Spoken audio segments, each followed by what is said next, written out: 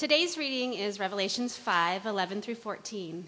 It can be found on pages 1141 of the Bibles next to your seats, as well as on the screen. This is God's word. Revelations 5:11 through 14. Then I looked and heard the voice of many angels, numbering thousands upon thousands and 10,000 times 10,000. They encircled the throne and the living creatures and the elders. In a loud voice they were saying, "Worthy is the Lamb who was slain to receive power and wealth and wisdom and strength and honor and glory and praise." Then I heard every creature in heaven and on earth and under the earth and on the sea and all that is in them saying, "To him who sits on the throne and to the Lamb be praise and honor and glory and power forever and ever." The four living creatures said, "Amen," and the elders fell down and worshipped. The word of the Lord. Thanks be to God.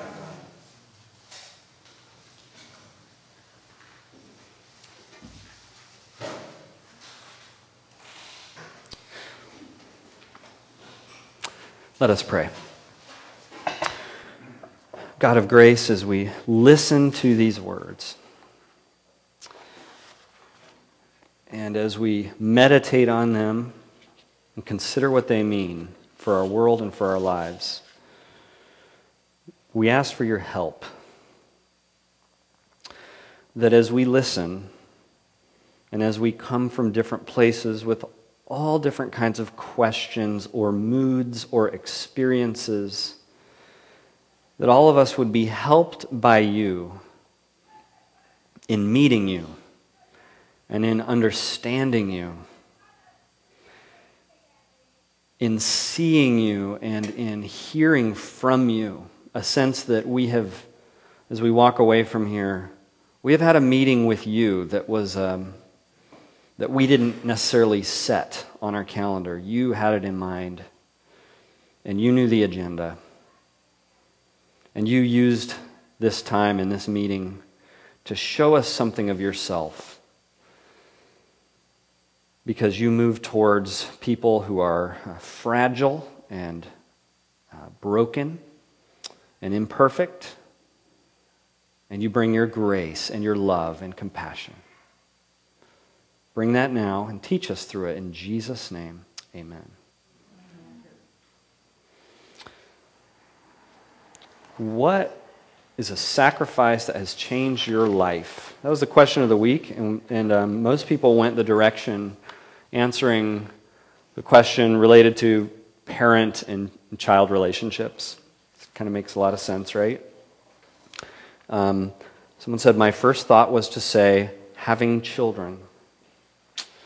Someone else said, having children, staying home with them for 12 years. I didn't realize how each stage of their development would change and challenge me so much. Someone else thought of their own parents. My dad regularly took time to be with me growing up, sacrificing in many ways in his work schedule and career. Someone else said, the unconditional love of my parents. It was a sacrifice that changed their life. Sacrifice. Some of the oldest, most familiar stories in the Jewish and Christian scriptures have within them sacrifice, but literal sacrifice involving an animal being slain, and the prominent place of blood in the stories. You go back all the way to when God came out of nowhere into Abram's life, and his name was Abram, and then it was changed to Abraham, but that one of those first key stories where this covenant is made, a promise is made by this strange God to this strange guy from out of nowhere. And there's animals. Abram is told to cut them in half and kind of have like a path of blood in the middle to walk through. And then a little bit later, God, this same God, tests Abraham. And this is one of the most famous stories in the Bible, where Abraham, his name is Abraham now, he's told to take his one son, his only son, the son whom he loves, and take him up to a mountain to sacrifice him to this God. Now that made sense in the worldview of Abraham, but Abraham was to find out through this story that that was merely a test and that God was actually going to provide this ram, an animal, up on that mountain, and that would be the sacrifice. So in a way, this God did something that made sense to Abraham. Doesn't make a lot of sense to us. But it did something that made sense to Abraham, but then in the final analysis of that story, that God went against the grain of the cultures around Abraham, which would have said, sacrifice your child to the God. And he said, no, that's not what this is about. Here's a ram, an animal, and blood. And then probably the most prominent central story in the whole tradition of the Jewish faith and of the Israelites in the Old Testament is the Passover, when they were freed and liberated from slavery in Egypt, and this crucial practice of finding a 1-year-old lamb, and the blood of this lamb goes on the doorposts of their house, and that's how they are saved from what is being brought upon the Egyptians, which are eventually going to free the Israelites, because God's hand is going to be so heavy on them and it's going to release them. Blood, sacrifice.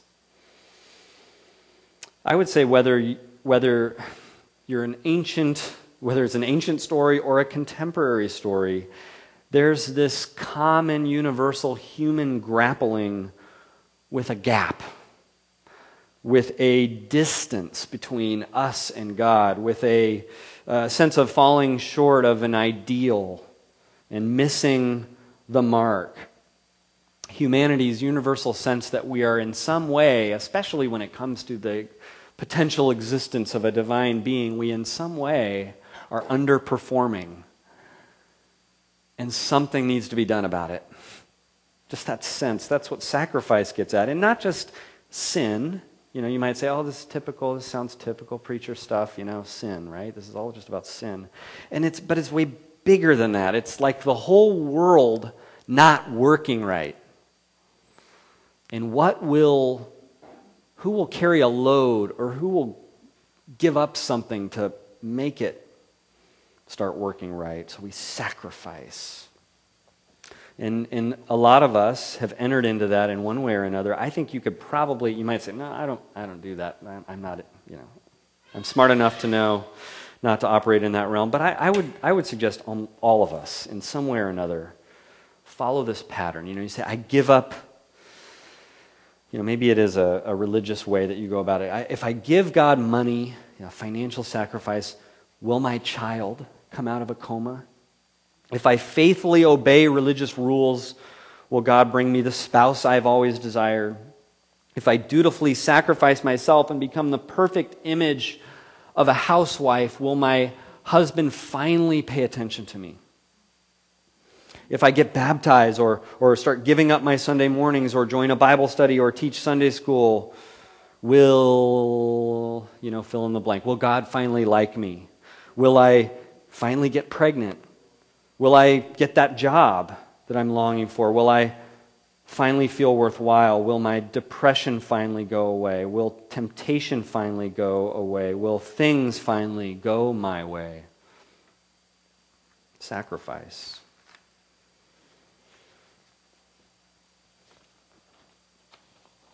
I don't think it would be accurate and appropriate and fully honest to turn our nose up at this concept of sacrifice.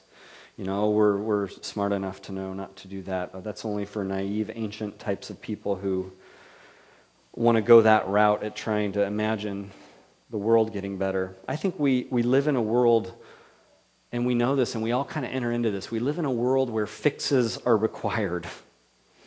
And even as post-Enlightenment people, we find our resources inadequate to the task. And so we're still prone in one way or another to put forth a sacrifice and then to sort of look upward somewhere. Maybe you call it the universe, maybe you call it karma, but you look up and you say, well, now I've put out this. Will things get fixed? Will something get better?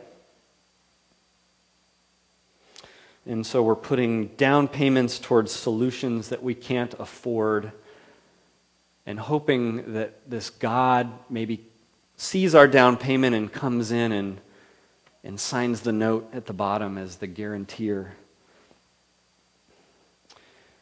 I think we can all acknowledge there's discord, there's injustice, there's human failure, and we need some method to overcome it. What's your method of sacrifice? What's your method?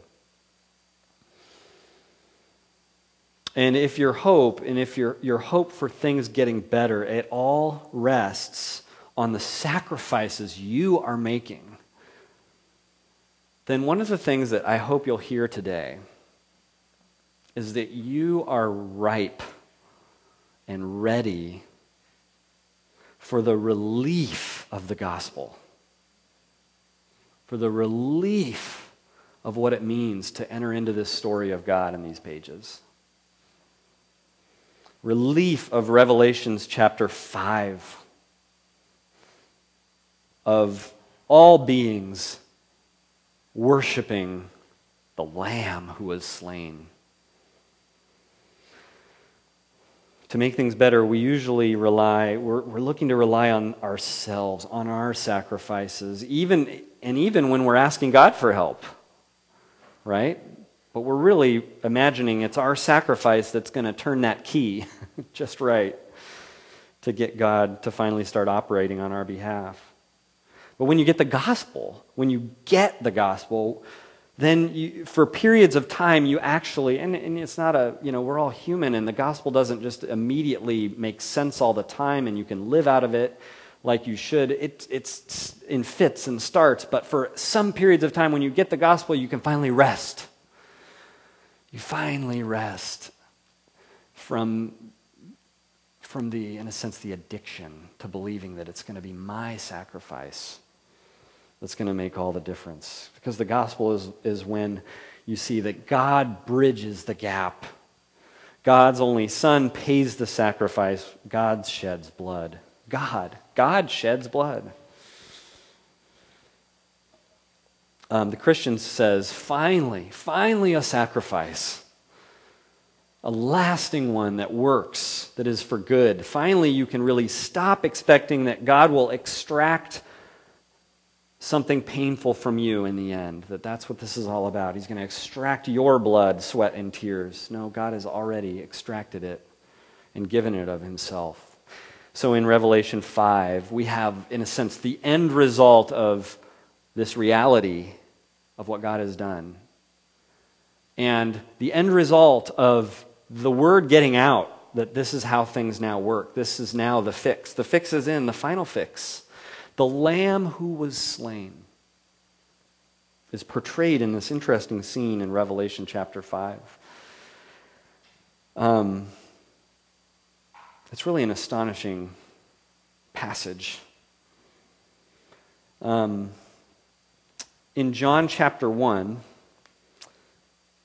the first two encounters that John the Baptist has with Jesus involves John the Baptist being sort of a one strange guy in the middle of everyone else saying something very strange. And he's saying, "Look, the Lamb of God who takes away the sin of the world." And then the next day, this is literally what it says, then the next day John was there again with two of his disciples. When he saw Jesus passing by, he said, "Look, the Lamb of God." It's a very strange thing to do and to say, right? It's odd. But he's, in a sense, he's like a harbinger. He's like a foretaste, a first fruit of someone getting it, of someone seeing it and seeing Jesus for who he is. It's something to shout out and point out to everyone and tell everyone, because the fix is in. The final gap has been closed. The injustice, the terror of the things we face in this life is finally figured out. Something has finally happened. The Lamb was slain. The Lamb of God. And And the book of Revelation is, in some ways, it's tough. It's tough to talk about. It's tough to get into because I think if you're smart and if you're sharp, you're wanting to say, like, well, what's some of the literary context of this? And you read on, and it gets really hard to understand. This is the most difficult book in the Bible to make sense of. Unfortunately, the approach that's most popular in American Christianity in the last 200 years is, I think, pretty far off. It spends most of its time on the areas that are most confusing, and then imagines that if you just know a couple of things, all the confusion will be gone. And it goes into the things that are most odd and random and dreamlike, because it is a different kind of literature that's dreamlike.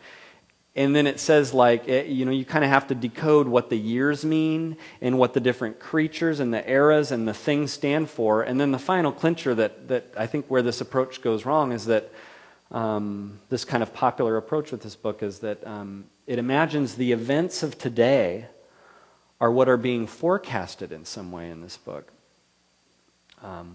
When in fact, it's the only real events that you can tie this to are the events around the time it was written, and it makes sense, but then all those confusing things, a lot of it is just better to be left kind of just, not like there's a direct one-to-one correlation to every little odd detail, but and so then if you read this book and you can remove yourself from some of that, and maybe some of you have even gone to churches where you were schooled in some of that, if you actually step back and see some of the places where there's very clear things.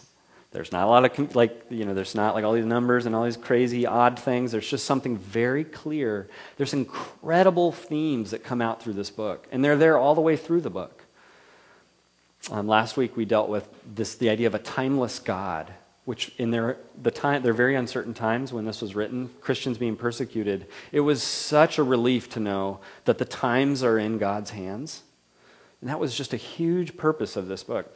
Another thing is the one that we're looking at today, which is talking about this Lamb who was slain and how there's a worthy one. So John, as he's dreaming this, he has this thing where there's all these scrolls that are being held by the one on the throne, God, but then no one is found to be worthy. They call out, who can open these scrolls? And no one is found to be worthy to open the scrolls. And John starts weeping and crying and sobbing.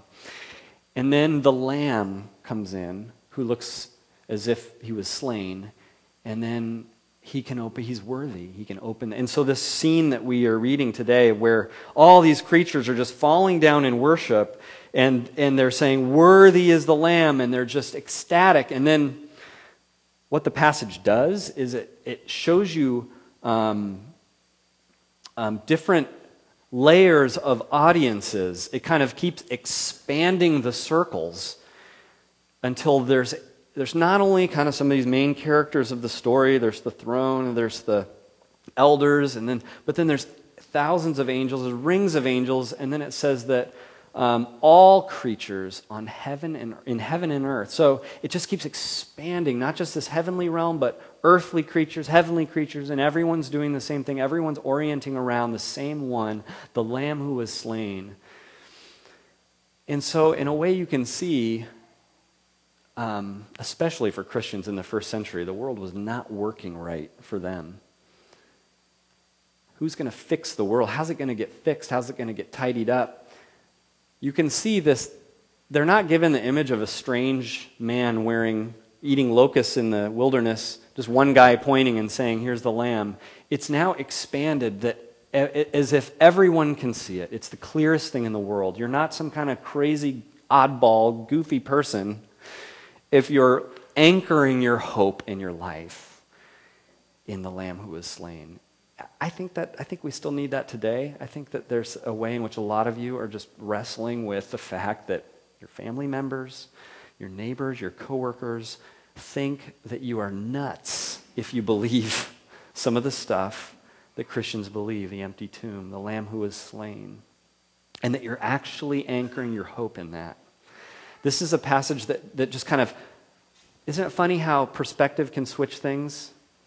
From one person looks at it and say, "You're just a peripheral outlier, oddball person who has these crazy, weird beliefs. And John in the book of Revelation kind of flips it and says, this is what anyone and everyone who can see knows, is this Lamb who is slain is the center of everything. And the reason not to weep anymore. And the reason to sing. There's a sense in which we are invited to peer into that picture, that sort of futuristic dream picture of everyone oriented around the Lamb, and to just join it. Have you joined the circle of acknowledgement of the Lamb who is slain? Have you seen that once and for all, that the Christian faith stands out amidst all of the approaches to life and all of the religions that stand before you as saying God himself has entered in and bridged the gap and paid this price and made this sacrifice. And he's not standing around saying, come and I will extract it from you and then you might be worthy. He says, no. Here's my lamb. The lamb is worthy. Worthy is the lamb. Come rest and sing and celebrate and live with joy and live with hope again. That's the gospel. And that's why, Robert Mounce, his quote is here in the worship guide. His name's actually spelled wrong, but it's Robert Mounce, and he says, nowhere else in the literature of worship will one find a scene as of such unrestrained praise and adoration. Because this is what you need to know about. This is what it looks like when people fully get what the Lamb who is slain is all about. It just becomes the biggest unrestrained worship event ever. And Tim Keller puts it this way, another great quote here. Imagine that you were in Egypt just after the first Passover. If you stopped Israelites in those days and said, who are you and what is happening here? They would say, I was a slave under a sentence of death, but I took shelter under the blood of the Lamb and escaped that bondage, and now God lives in our midst, and we are following him to the promised land. That is exactly what Christians say today. If you trust in Jesus' substitutionary sacrifice, the greatest longings of your heart will be satisfied on the day you sit down for the eternal feast in the promised kingdom of God. Have you entered into the circle of praise of the Lamb who is worthy? Let's pray. God, we go in and out of living our lives, putting forth sacrifices, and hoping and planning and imagining that maybe a reward will come, or that our sacrifice might someday get acknowledged or recognized. Instead, you invite us, and we ask that you help us to receive that invitation. The invitation to see that the reward is already there because the sacrifice that matters has already accomplished. You invite us to start with empty hands, that we might joyfully, winsomely, without a care in the world, find sacrifices to make, in which we are not looking for reward, in which we are not pinning our hopes, but which just flow out of the fact that we have seen that you are worthy and your Lamb is worthy, and all is going to be good because of the Lamb who is slain. God, as we have a chance to come in a little bit to the table of grace and remember the sacrifice of your Son on the cross, may you impress upon our hearts exactly what we need so that we might hear what you are saying through this today. We pray in Jesus' name. Amen.